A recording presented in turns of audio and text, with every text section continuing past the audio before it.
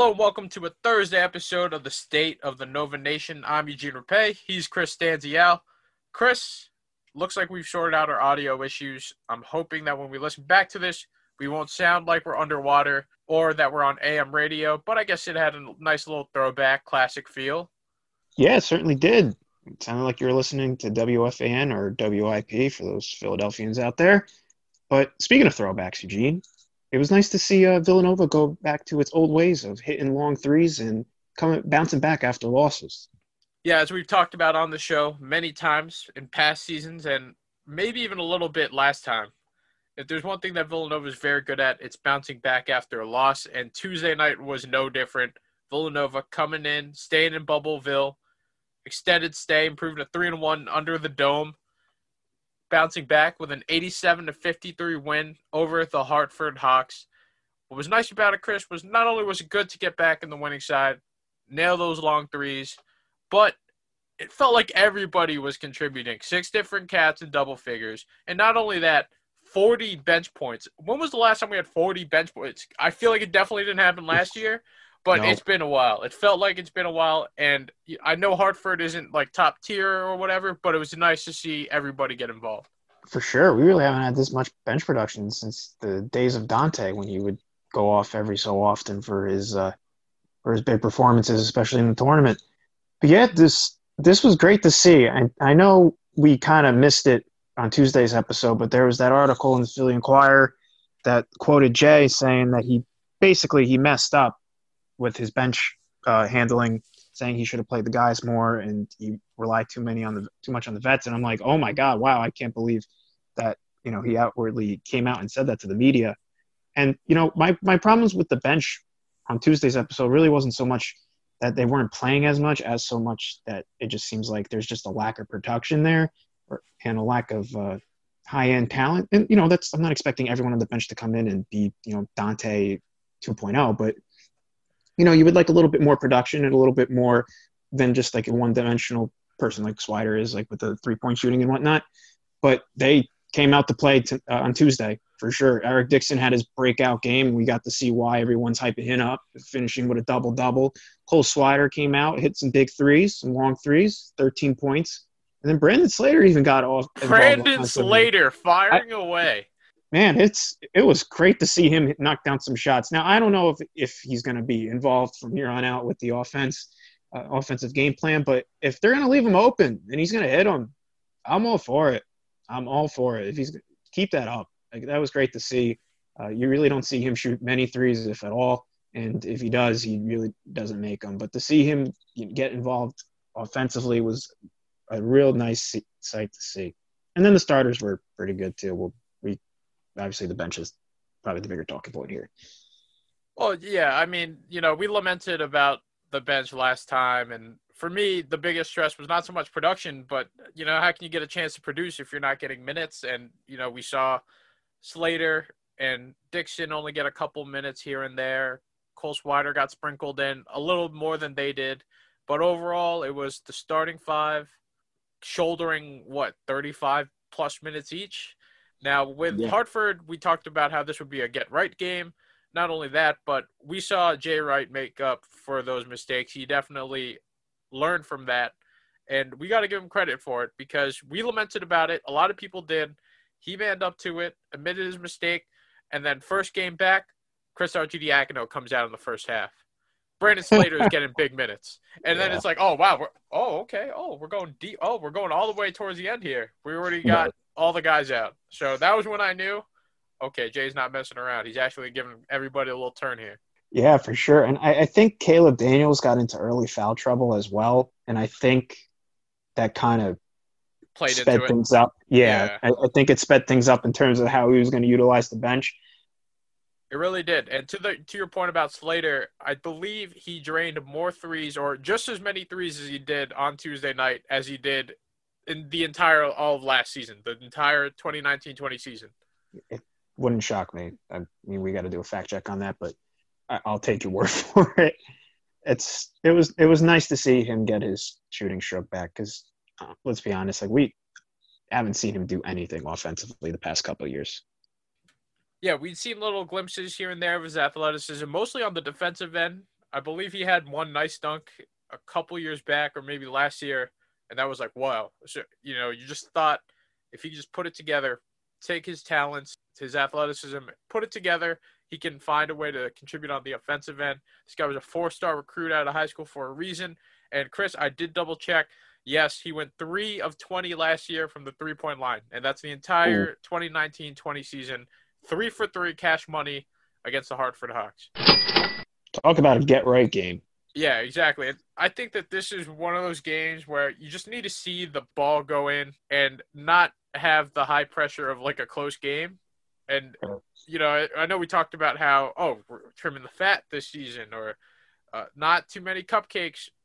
I feel like this game came at the right time, and it was nice to see such balanced production. 6 cats in double figures. As we mentioned, the bench production was great, 40 total points. You had Dixon coming in with a double-double, 14 points, 10 boards. Swider and Slater hitting their threes, chipping in 13 points apiece. Justin Moore led the way with 15 points. Colin Gillespie had 10. Caleb Daniels with 11. Jeremiah Robinson Earl, quieter game on the scoring end. Didn't take too many shots, only had 2 points on 1 of 5 shooting, but the man grabbed 10 boards. And then Jermaine Samuels, he was pretty efficient, 4 of 5 on the floor, 9 points, 4 boards, 3 assists. All in all, a pretty good game. Chris Arcidiacono got to play for 7 minutes, which was good. It's probably like his longest outing in a while. So it was a nice game for the Cats to just get that winning feeling again. Definitely. When Chris Arch is brought out in the first half, you know the game's going a certain way. I will say this, Jermaine Samuels, I kind of want to just talk about him for a bit.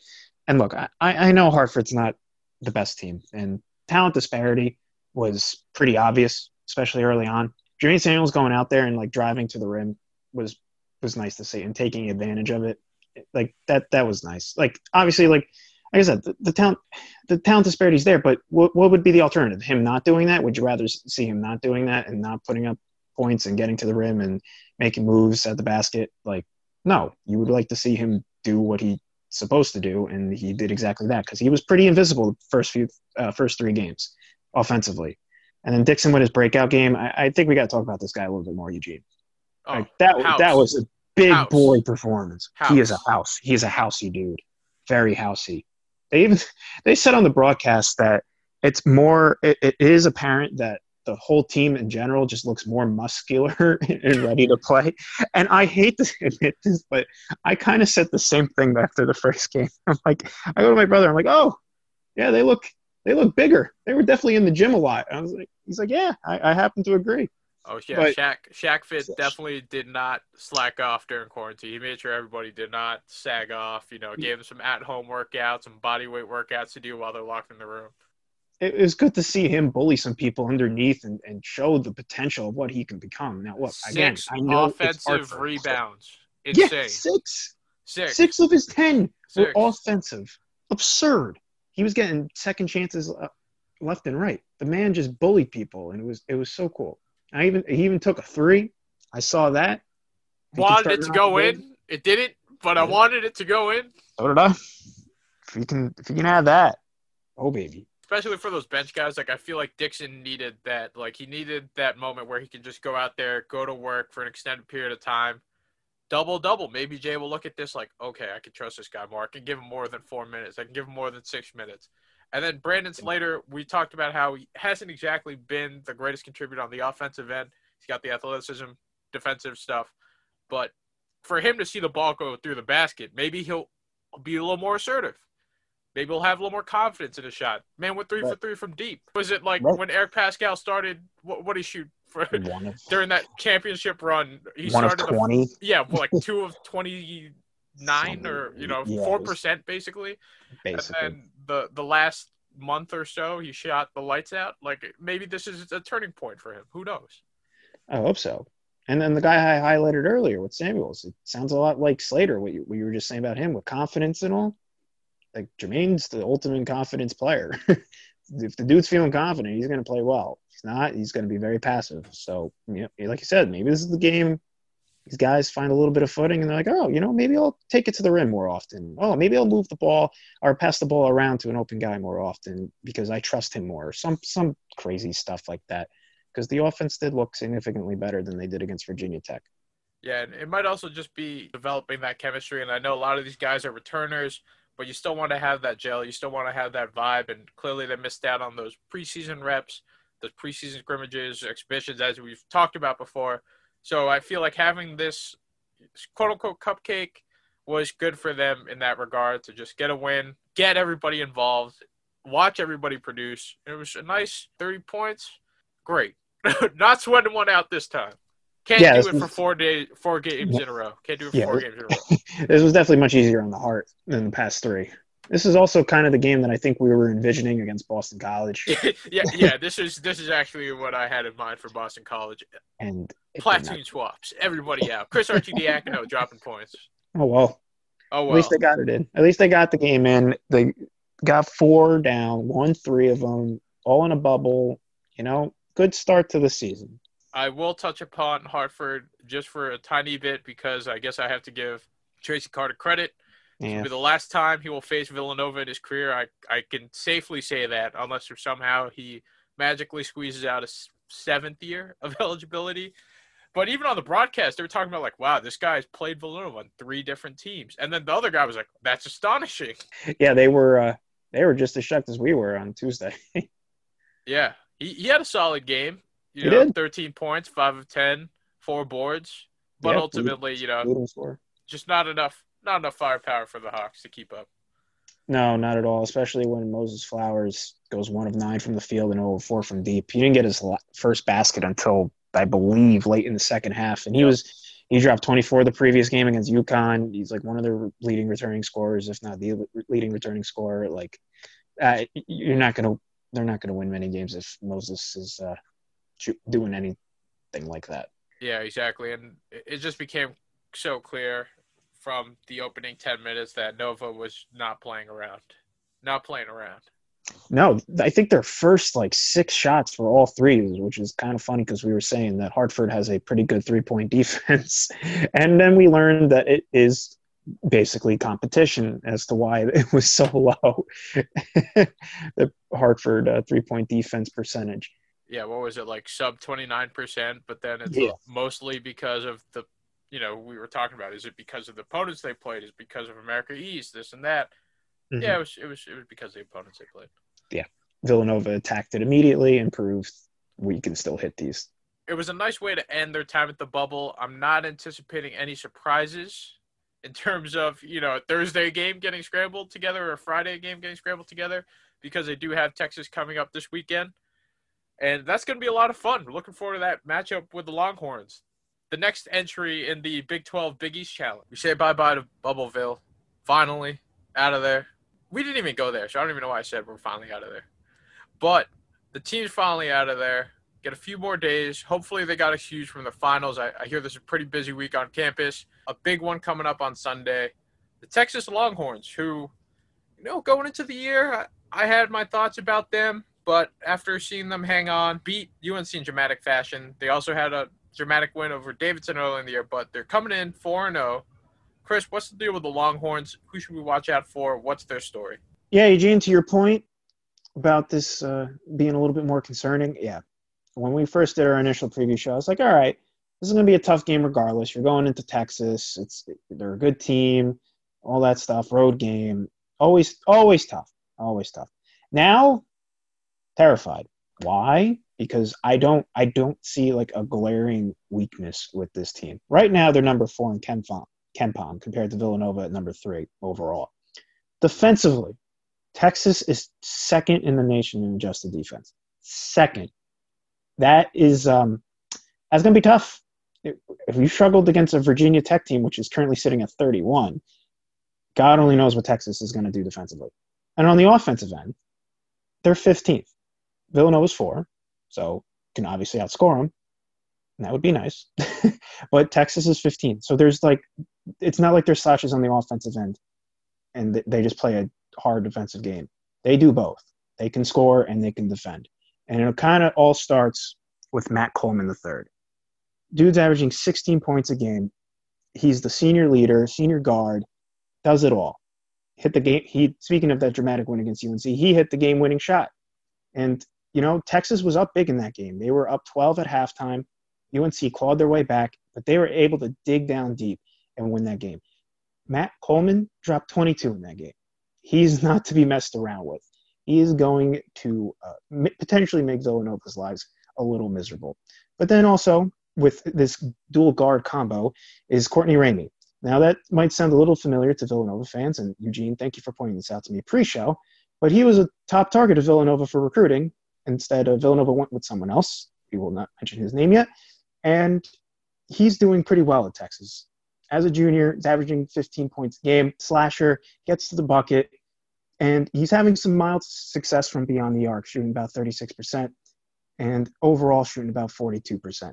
He's also improved his free throw shooting significantly, shooting around 90% in free throws. So he's pretty good all around. So now those are your dual guards, which always seems to give Villanova problems. Shout-outs to UConn and NC State. But now you got the Joneses, Andrew Jones guard, and Kai Jones forward. Both double-digit scorers, both problems, especially Kai Jones underneath. And then you have Jericho Sims, who's the team's leading rebounder. Doesn't score as much, but he grabs a lot of boards. And Greg Brown, who also starts for the Longhorns, big boy underneath. He's dropped 10 points against UNC and grabbed 6 boards. And he's the team's second leading rebounder. So they're rolling 6 deep pretty significantly. They also got Brock Cunningham forward. So they're rolling 6 to 7 guys who can all legitimately play pretty well. And I just don't see where they let up. I don't know what you have to say. It's crazy because, Shaka Smart, although he's retired the Havoc brand that he made so famous at VCU earlier in the decade when they had that nice little run of success before he came to Texas, still kept that hard-nosed defensive identity. And as we saw, they're great at defending the three-point line. They don't really give teams that much success over there. Opponents are only shooting just about 20% from long range, which is very, very little. And then just overall, they play pretty good interior defense. They don't force as many turnovers and steals as a classic Havoc VCU defense. They just man up and get the job done that way, or they just look to lock you down. You look at the athletic guards, especially Courtney Ramey, could be a problem. We've seen what these athletic guards can do against Nova, at least early on so far in the season. I could see it being a little bit troublesome. Nice balanced team. Sure, Ramey and Coleman, they definitely step up to the forefront, but just overall, you got the Joneses who can play, keeping up with the Joneses, and you got the rebounders who can chip in a few points here and there, and Sims and Brown. I don't know, Chris. This is tough. This is tough, especially after watching that UNC game. They play pretty well. I don't know if it's going to be as confident as I felt going into the year, but this will definitely be a huge gut check, close, grinded out, especially on the road. For sure. We're going to learn a lot about this team in this game. It's not going to reveal all flaws, or it's not going to reveal all good, but you're going to learn a lot. Hartford was nice little cupcake, get the confidence back, whatnot. But you're going to learn a lot about yourselves on the road in your first true road test, I should say, outside this bubble, and against the number 4 team in the nation, according to KenPom. That Hartford game, granted, came into as heavy favorites, won in lopsided fashion. Wasn't exactly against a quality opponent, but I feel like it came at a great time. End your trip in the bubble after a tough loss. We mentioned it last time. It was kind of like a get-right game, and hopefully it could be a turning point for those guys off the bench. Hopefully we'll see Jay continue to trust those guys a little bit more, give them a few more minutes. Brandon Slater, if this is the turning point where he can get that shot to drop, if you just need to see the ball go through the net, hopefully this can be a game where he can sneak in another dozen. And then you got Cole Swider. Hopefully he can knock down some threes. And then Eric Dixon, okay, you made your statement against Hartford. Let's see what you can do against some bigger boys, and I hope he's up for the challenge. I have faith in him because he's looked impressive so far, and hopefully Jay really can trust in him. I hope so. He has to play. The bench is going to be crucial. We can't do the whole ride or die with the starting 5. Just can't. You can't. No, and I hope Jay does not revert back to his old ways. As we talked about earlier, he did admit we had to go to the bench more, and I hope it continues even in a big game like this. Like Hartford, you can do that and get away with it regardless of what happens in that game because you're probably going to win regardless. But against Texas, you got to use these guys to their fullest potential. Swider's got to go out there and hit some big threes. Slater's got to go out there and, like you said, maybe he gets involved offensively. I don't see it against the number 2 defense in the nation, but maybe he does. And hopefully they sleep on him, Chris. Hopefully they sleep on him. If he can sneak up on them, a little bit of a sneak attack, corner 3, pop, like he was against Hartford, that would be awesome. Eric Dixon got to go out there and play some bully ball, get underneath the rim, go up and get 6 offensive rebounds again. No, I'm kidding. He's not gonna. It would be incredibly tough for him to do that again against these guys. But if he does, like, just give me some type of effort like that, and it would be awesome to see like Eric Dixon really go out there against such a big team and like a good rebounding team and a good defensive team and like show up. Like that would be so cool to see him announce himself in that fashion.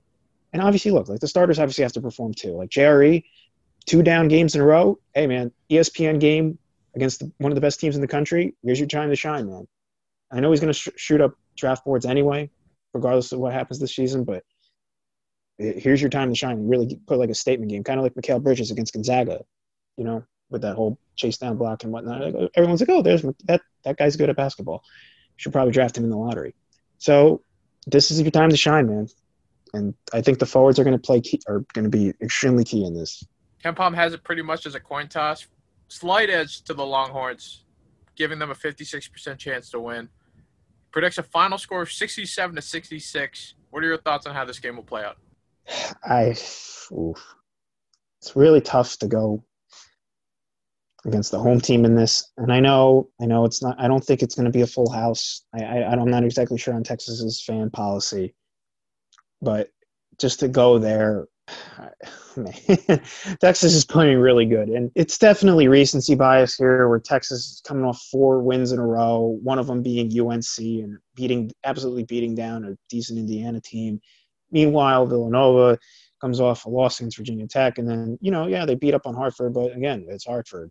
So I don't know, maybe if Villanova won all 4, I'd be like, heck yeah, we're going to go in there and beat them good. It's tough to go against Texas in this one. Shaka Smart and his defense concern me a lot. I do think Nova can pull this one out. It's definitely going to be a gut check game. It's not going to be as comfortable as maybe I thought it was going to be going into the year, where I thought maybe Nova by a dozen or, a little bit of separation, 8 or 9. I think this one will go right down to the wire, and Nova pulls it out by 4. All right. I'll hold you to it. We'll see. We'll see. I'm not saying they can't go in there, but I'm with KenPom. This is a coin flip. It's just, I don't know. Maybe I think I just like deferring to home teams in games like these. And like I said, I don't know what the fan policy is, but I still think there is some truth to the fact that, being at home in a routine and whatnot, I think it helps.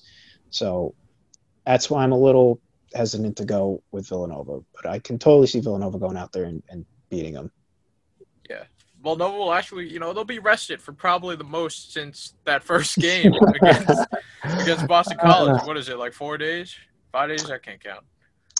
It's, Tuesday to Saturday. It's 5 days. So plenty of time to rest up. You have a nice long flight ahead of you. I'm assuming they're flying. So. Oh, yeah. You already know they got the private plane. Oh, of course. There's of no course. Way. There's That's no true. way. Commercial? Come on. No. That's for the Max schools. That's for the Max schools. I know. That's a terrible mentality that I had right there. Tough game on the road. I just have a hard time picking against the home team. That's it. It's simple as that. But I really hope we come back here on Tuesday and we're like, all right, this team's for real.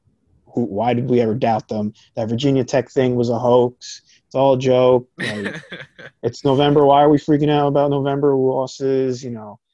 I can totally see that happening. Who needs football on Sunday?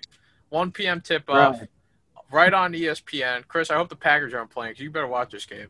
Well, at Texas. They are playing at 4:30 against the Eagles, nonetheless. Oh, there you go. It is a lot of time. So everyone will be able to watch this game. Oh yeah, wait. Good. Also, great point. Okay, I see what you did there. Okay. Yes. Could be a nice double feature. For those Eagles fans. Yeah, you watch the 1 o'clock games, or don't watch the 1 o'clock games. You watch the Villanova game at 1, and it transitions right into Packers Eagles. Once again, you can catch the Villanova-Texas game, a battle of top 25 ranked teams, this Sunday, 1 p.m., early game on ESPN. More ESPN action. They haven't started on Fox Sports 1 yet, I just realized. Yeah, I'm missing those productions, man. We always complain that, ESPN doesn't talk about us, ESPN, obviously, because of the TV rights and whatnot, but I'd rather watch a game on Fox Sports 1, let's be honest. Is it at the point now where Chris is used to Fox Sports 1? I remember in the beginning it was kind of like, oh, what is this? What is Fox They Sports 1? they they their production at first was a little lackluster. There was some growing pains, new Growing, network. especially sophomore year. Ooh, that was a little rough. But hey, you got Bill Rafferty, Gus Johnson calling games. I mean, even their like secondary squads get the Fox Sports 1 score bug, and then it starts to feel like Big East basketball. Yeah. Yeah, okay. I see what you're saying. It's starting to feel like home. Yeah, it really is. One more thing I wanted to bring up to your attention before we dive into the mailbag is I'm sure you saw. I'm hyped, even though fans will not be allowed. But Villanova, Virginia, Sharpie. Well, that's probably the wrong use of that. But they're locked in for Saturday, December 19, 8 p.m. tip-off at Madison Square Garden. Why it's there, we don't know. We don't make the rules. But no fans will be allowed. However, it's good to know that the game will definitely be on. Nice little holiday treat. Would have been nice if fans were allowed to go, but obviously this is the world we live in. That would have been such a lit game to go to. But, hopefully Villanova and Virginia both kind of rise their way back up through the rankings so we can get a little bit more of a top billing. Not that it wasn't going to be a top billed game, but of course Villanova and Virginia had to lose week 1, so now they're sitting at 12 and 15 respectively. Would like to see that be like a top 5 thing. So hopefully you got, a couple weeks to build that back up. It'd be cool. I know you were there at the last meeting at the Wells Fargo Center when Dante had that tip in. That looked like it was fun. I was. Yeah, it was a great time. Great time. Would kill to be in a type of environment like that again. Yeah, who knows what that'll be. Hopefully soon, but who knows. Yeah, and I'm not even just speaking in terms of COVID related. It was just, I think I mentioned it a couple episodes ago, but Virginia brought down a lot of fans. So, you had a lot of back and forth going on. So it was just a great atmosphere to be a part of. Yeah, and the thing was I felt like we definitely would have gotten it in that Big East tournament, especially with the way that the regular season ended last year. 3 teams splitting the regular season title. Most, potential Seton Hall Villanova rematch. Oh. You already know what that garden would have looked like before, during, and after. It would have been a war scene for sure. Depending on who won. Yeah, of course. Of course. And then, we've always said that they've never done the 1-2 matchup in the final, and last year would have been absolutely perfect for that. But alas, enough reminiscing about that. Onwards and forwards, Eugene. Yeah, onwards and forwards. Texas this weekend, Virginia in a couple weeks, a bunch more games in between. Until that point comes, until we cross that bridge, we're going to deal with it. Let's answer some questions. Let's dive into the mailbag. Are you ready? Let's do it. First one from Chris Lane. How badly is Courtney Ramey going to torch us in a revenge spot? Oh, boy. 25. 25? 25? 25. Do you think he's upset? Yeah, that's probably a part of him. Oh, a little bit. The only thing that would make this, apocalyptic is if Javon Quinterly transferred to Texas for a game. And both of them went up against Villanova, they would probably combine for 80. Javon Quinterly sneaks into Texas, calls up Courtney Ramey, gets into Jersey, puts on a disguise, drops a bunch. Mm-hmm. You can totally see it happening. Courtney Ramey is definitely going to be a problem, though. I mean, we've seen what the athletic guards can do. This guy is going to be a problem. And it looks like he's having small sample size, but it looks like he's just continuing to leap forward and improve. For sure. And he's having some mild success from beyond the 3-point line, too. So it's not only can he slash and all that stuff, he can shoot a little. So how many do you think he drops, Gene? 18, but he has it all in the second half. or pretty much he has it all in the second half. You know what I mean? Yeah. He'll start off quiet, we'll lock him down, get a little comfortable, and then he'll probably turn up a notch after some sort of halftime adjustment. Of course. I think it'll be a pretty balanced game on their front, but he'll definitely lead the way. Yeah, I mean Coleman's gonna get his, but Coleman's also gonna get his. He's gonna get his, so you just gotta expect it at this point. But hey, maybe they kind of go the Remy Martin route and shut him down. Who knows? Exactly. That's the thing too. Like so far, the top options have been locked down. Like Moses Flowers from Yeah, Hartford. You mentioned him already, Remy Martin. yeah, The number one guys don't get to do much, which is why I'm a little apprehensive. But I can see him getting his in the second half or something. right. Yeah, the second half adjustment is definitely going to come, and that'll be the end of it. Hopefully, it's not too bad. I'll say. Hopefully, it's like No, okay, I can respect the revenge spot, but at the same time, Nova got the win. That's all that matters. right. I mean, Tracy Carter already had his revenge game, so you got 13, Well, that guy had like 6 chances at a revenge game.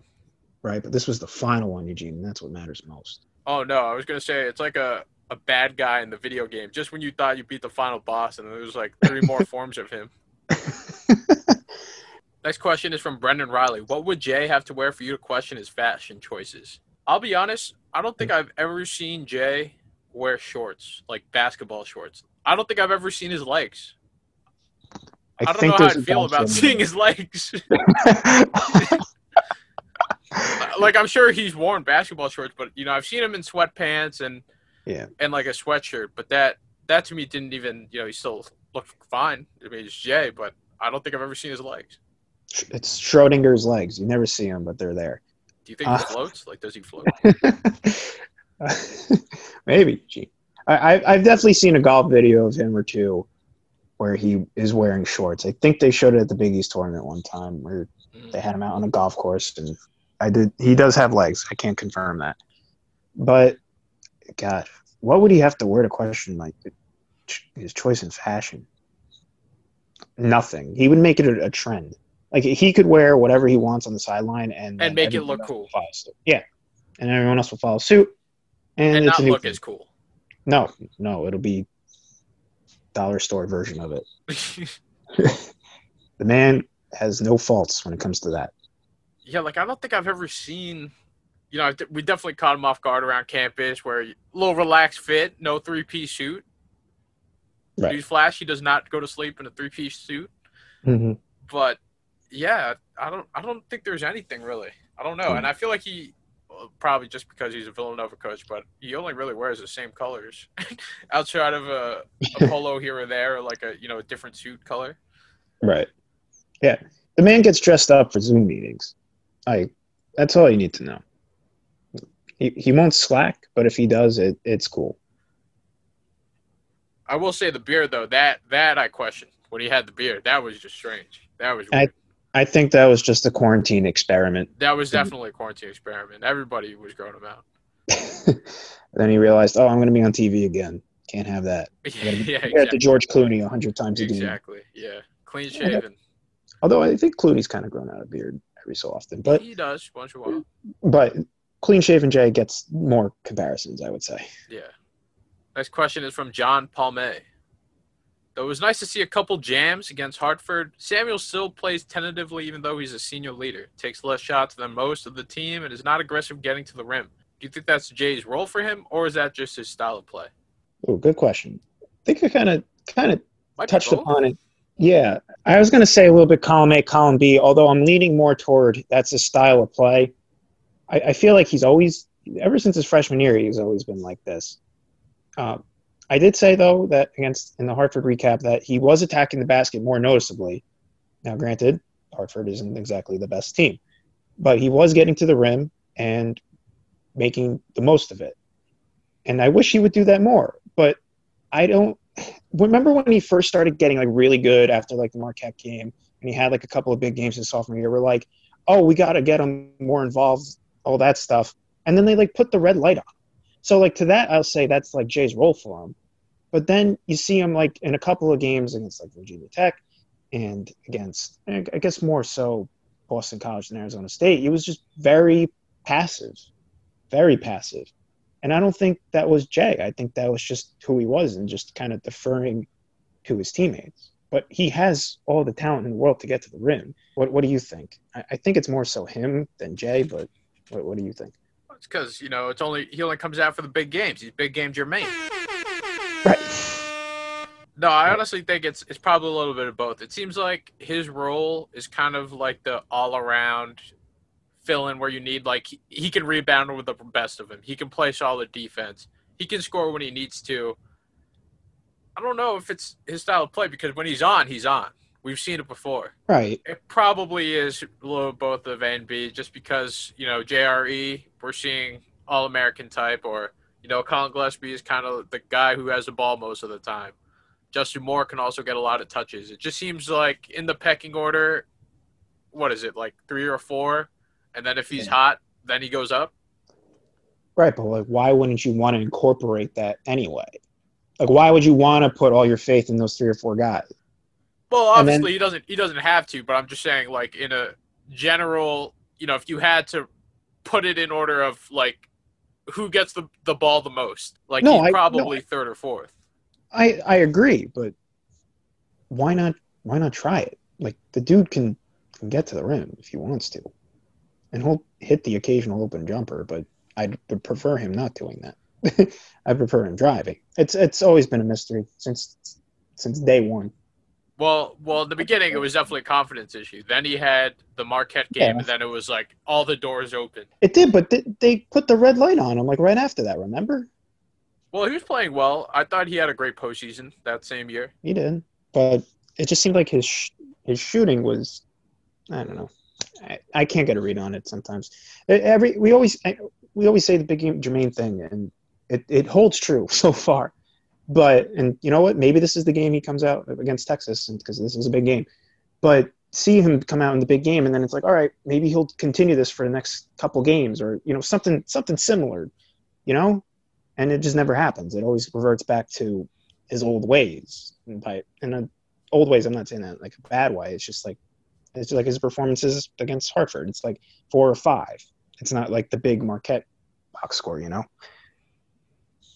Well, that Hartford game, though, it was like everybody was getting some love. No, he was. Yeah, everybody was. I just want him involved more. I think it would help. We shall see. But he's due for a big game. He's big game Jermaine. He is. This might be it. Next question is from Art X. Is inbounding the ball no longer a problem? And to add to that, Spencer Langbein, Wentzman 1, said, don't jinx it. And that's exactly how I feel. Still very early. We can't get ahead of ourselves now. This is only 4 games in. We don't even know what the rest of the schedule looks like. We didn't even get to March yet.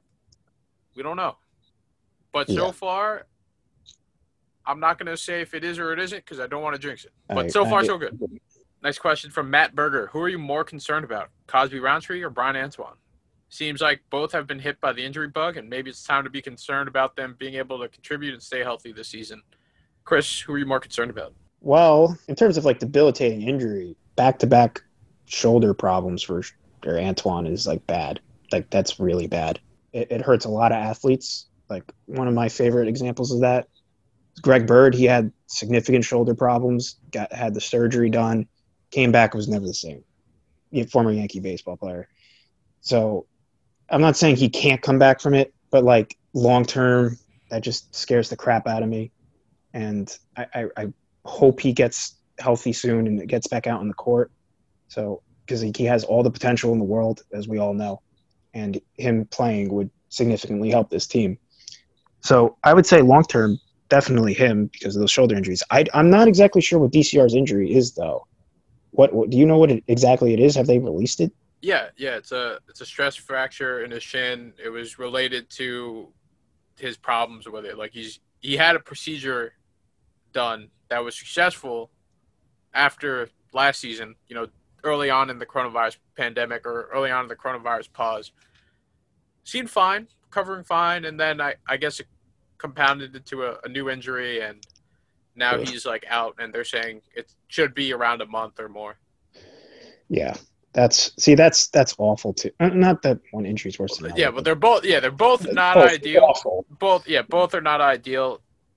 And I feel bad for him, like legitimately bad, because like you can tell like the dude's been working to get back into the rotation and starting to play some legit minutes and could honestly use him right now. And he's out, and he's a senior, so this is his last go around. You got robbed of last year because of Corona, and now this year you're hurt. Like, I just feel awful. Like, that just has to suck in so many ways. Well, yeah, that's the thing for me. Like, I can relate to Brian Antoine. I got, like I said before, labrum. I got my shoulder surgery 5 years ago, still not the same. But DCR, like you said, senior year, not ideal. Not only that, he's going to be out for a while longer. It's just an unfortunate situation. Like we were hoping that, okay, now we understand why he didn't really seem like himself last year. Something was going on with his leg. Gets the surgery. Things are looking like they're all hunky dory.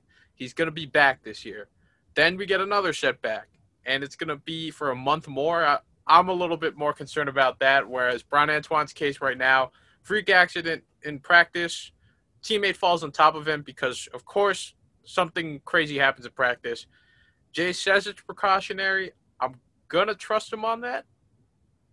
If it really is only precautionary, then that leads me to believe that it's not too serious. While Cosby Roundtree, I mean, him being out for at least a month is going to be rough.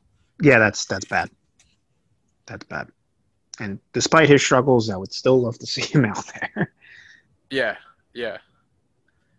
And this kind of ties into another question we have, and this is from Summer Rob. He wants to know what's the latest on Brian Antoine's injury. The most recent I can say, or the most recent public update from Jay Wright was after that Virginia Tech game, or it might have been the day before it, actually. I don't remember which. All the Zoom calls just kind of blend in together. But on it, he just, he discussed both DCR and Antoine's injury situation. He said, and it made it sound like that DCR's situation was definitely more serious, reinforced the idea that Antoine is a little more precautionary. I don't know if that means, we see him against Texas, but he hasn't really practiced. So I don't know if Jay's going to throw him in exactly against them, but I have a feeling if I were to make a guesstimate, we see him back in like a couple weeks. I hope so. A man can only hope. I have a lot of hope in right now. And this last question is from K-Mac, Nova Hoops 0304. Will Eric Dixon be the best left-handed big man in the Jay Wright era? Trying to think of any left-handed Any southpaws? Yeah.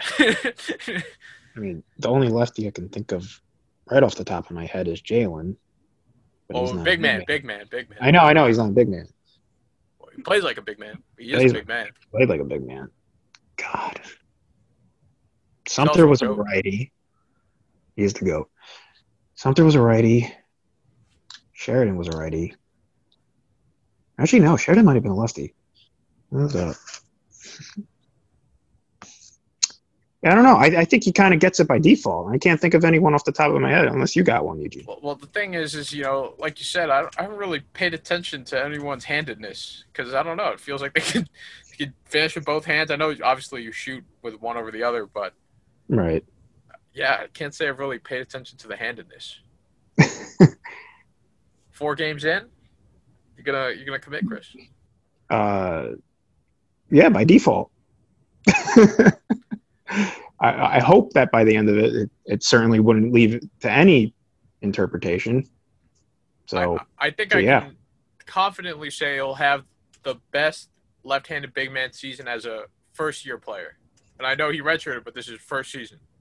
So I feel like in the Jay Wright era, I feel like he's got that in the bag. Not too many guys get to play a lot in their first year. Yeah, no, for sure. We're gonna have to get back. We're gonna have to call it Brennan. Honestly, that guy would know the handedness of everybody. Probably knows their blood types too. Well, that's the archive master right there. We're gonna have to get back to you on that one, K-Mac. I am trying to think of. I'm going through like all the teams, and I cannot think of one. There's probably like Moof was a righty. Yeah, Moof was a righty. Javon was a righty. Chef was a righty. Yeah. We're gonna have to go into the photo archives of each game now and see who's shooting a foul shot with their left hand. I honestly think Will Sheridan might have been a lefty. I think that's the only one that I can think of. I'm more than certain about this question than the other ones. I am because now it's aggravating me. Yeah, I'm gonna be thinking about this for a while. I'll find. We'll get back to you. Maybe we'll do a follow up next episode. Maybe is it a trick question? Like, were there no left-handed big men? so now sent me into a panic. Yeah, it was all a trick. See, I'm watching a Will Sheridan basketball highlight video right now, and everyone is underneath the rim, so he's not shooting. Just need him to step up to the free throw line one time. I don't know if the free throw is going to make the highlight pack. Damn. But you know what? Yes, by the end of it, when it's all said and done, he will be the best. All right. And there you have it. That's it for Crowded Mailbag. Thank you so much for listening to the State of the Nova Nation. If you haven't already, please subscribe to the show. You can do so at VU Hoops. You can find us on Spotify, Megaphone, Stitcher, iTunes, Apple Podcasts, Google Play, Podbean. You got many, many options. Check back and check often on the site, viewhoops.com. We're always pumping content. We're going to have a preview of the game, recap of the game, some thoughts and takeaways later eventually. Not only that, make sure to follow VU Hoops on social media. You can do so at VU Hoops. That's good for Twitter and Instagram. And also like our page on Facebook. Chris, anything you want to promote? No, but I did find out Will Sheridan was a righty. So, yes. Oh, will there be we the go. best There we go. lefty in the J. Wright era that is also over 6'7", I guess. What if Marcus Kennedy was a lefty? I'll roll the dice on that. And I'll still say he's better. No. I wouldn't say he counts. He didn't stay. He didn't stay. No, he did not. He left SMU. But I have nothing to promote. Everyone just stay safe, and hopefully we get this dub Sunday. Yeah, man can only hope. Everybody, have a good weekend. Catch you back on Tuesday. Hopefully we'll have some good news to report. Let's beat those Longhorns.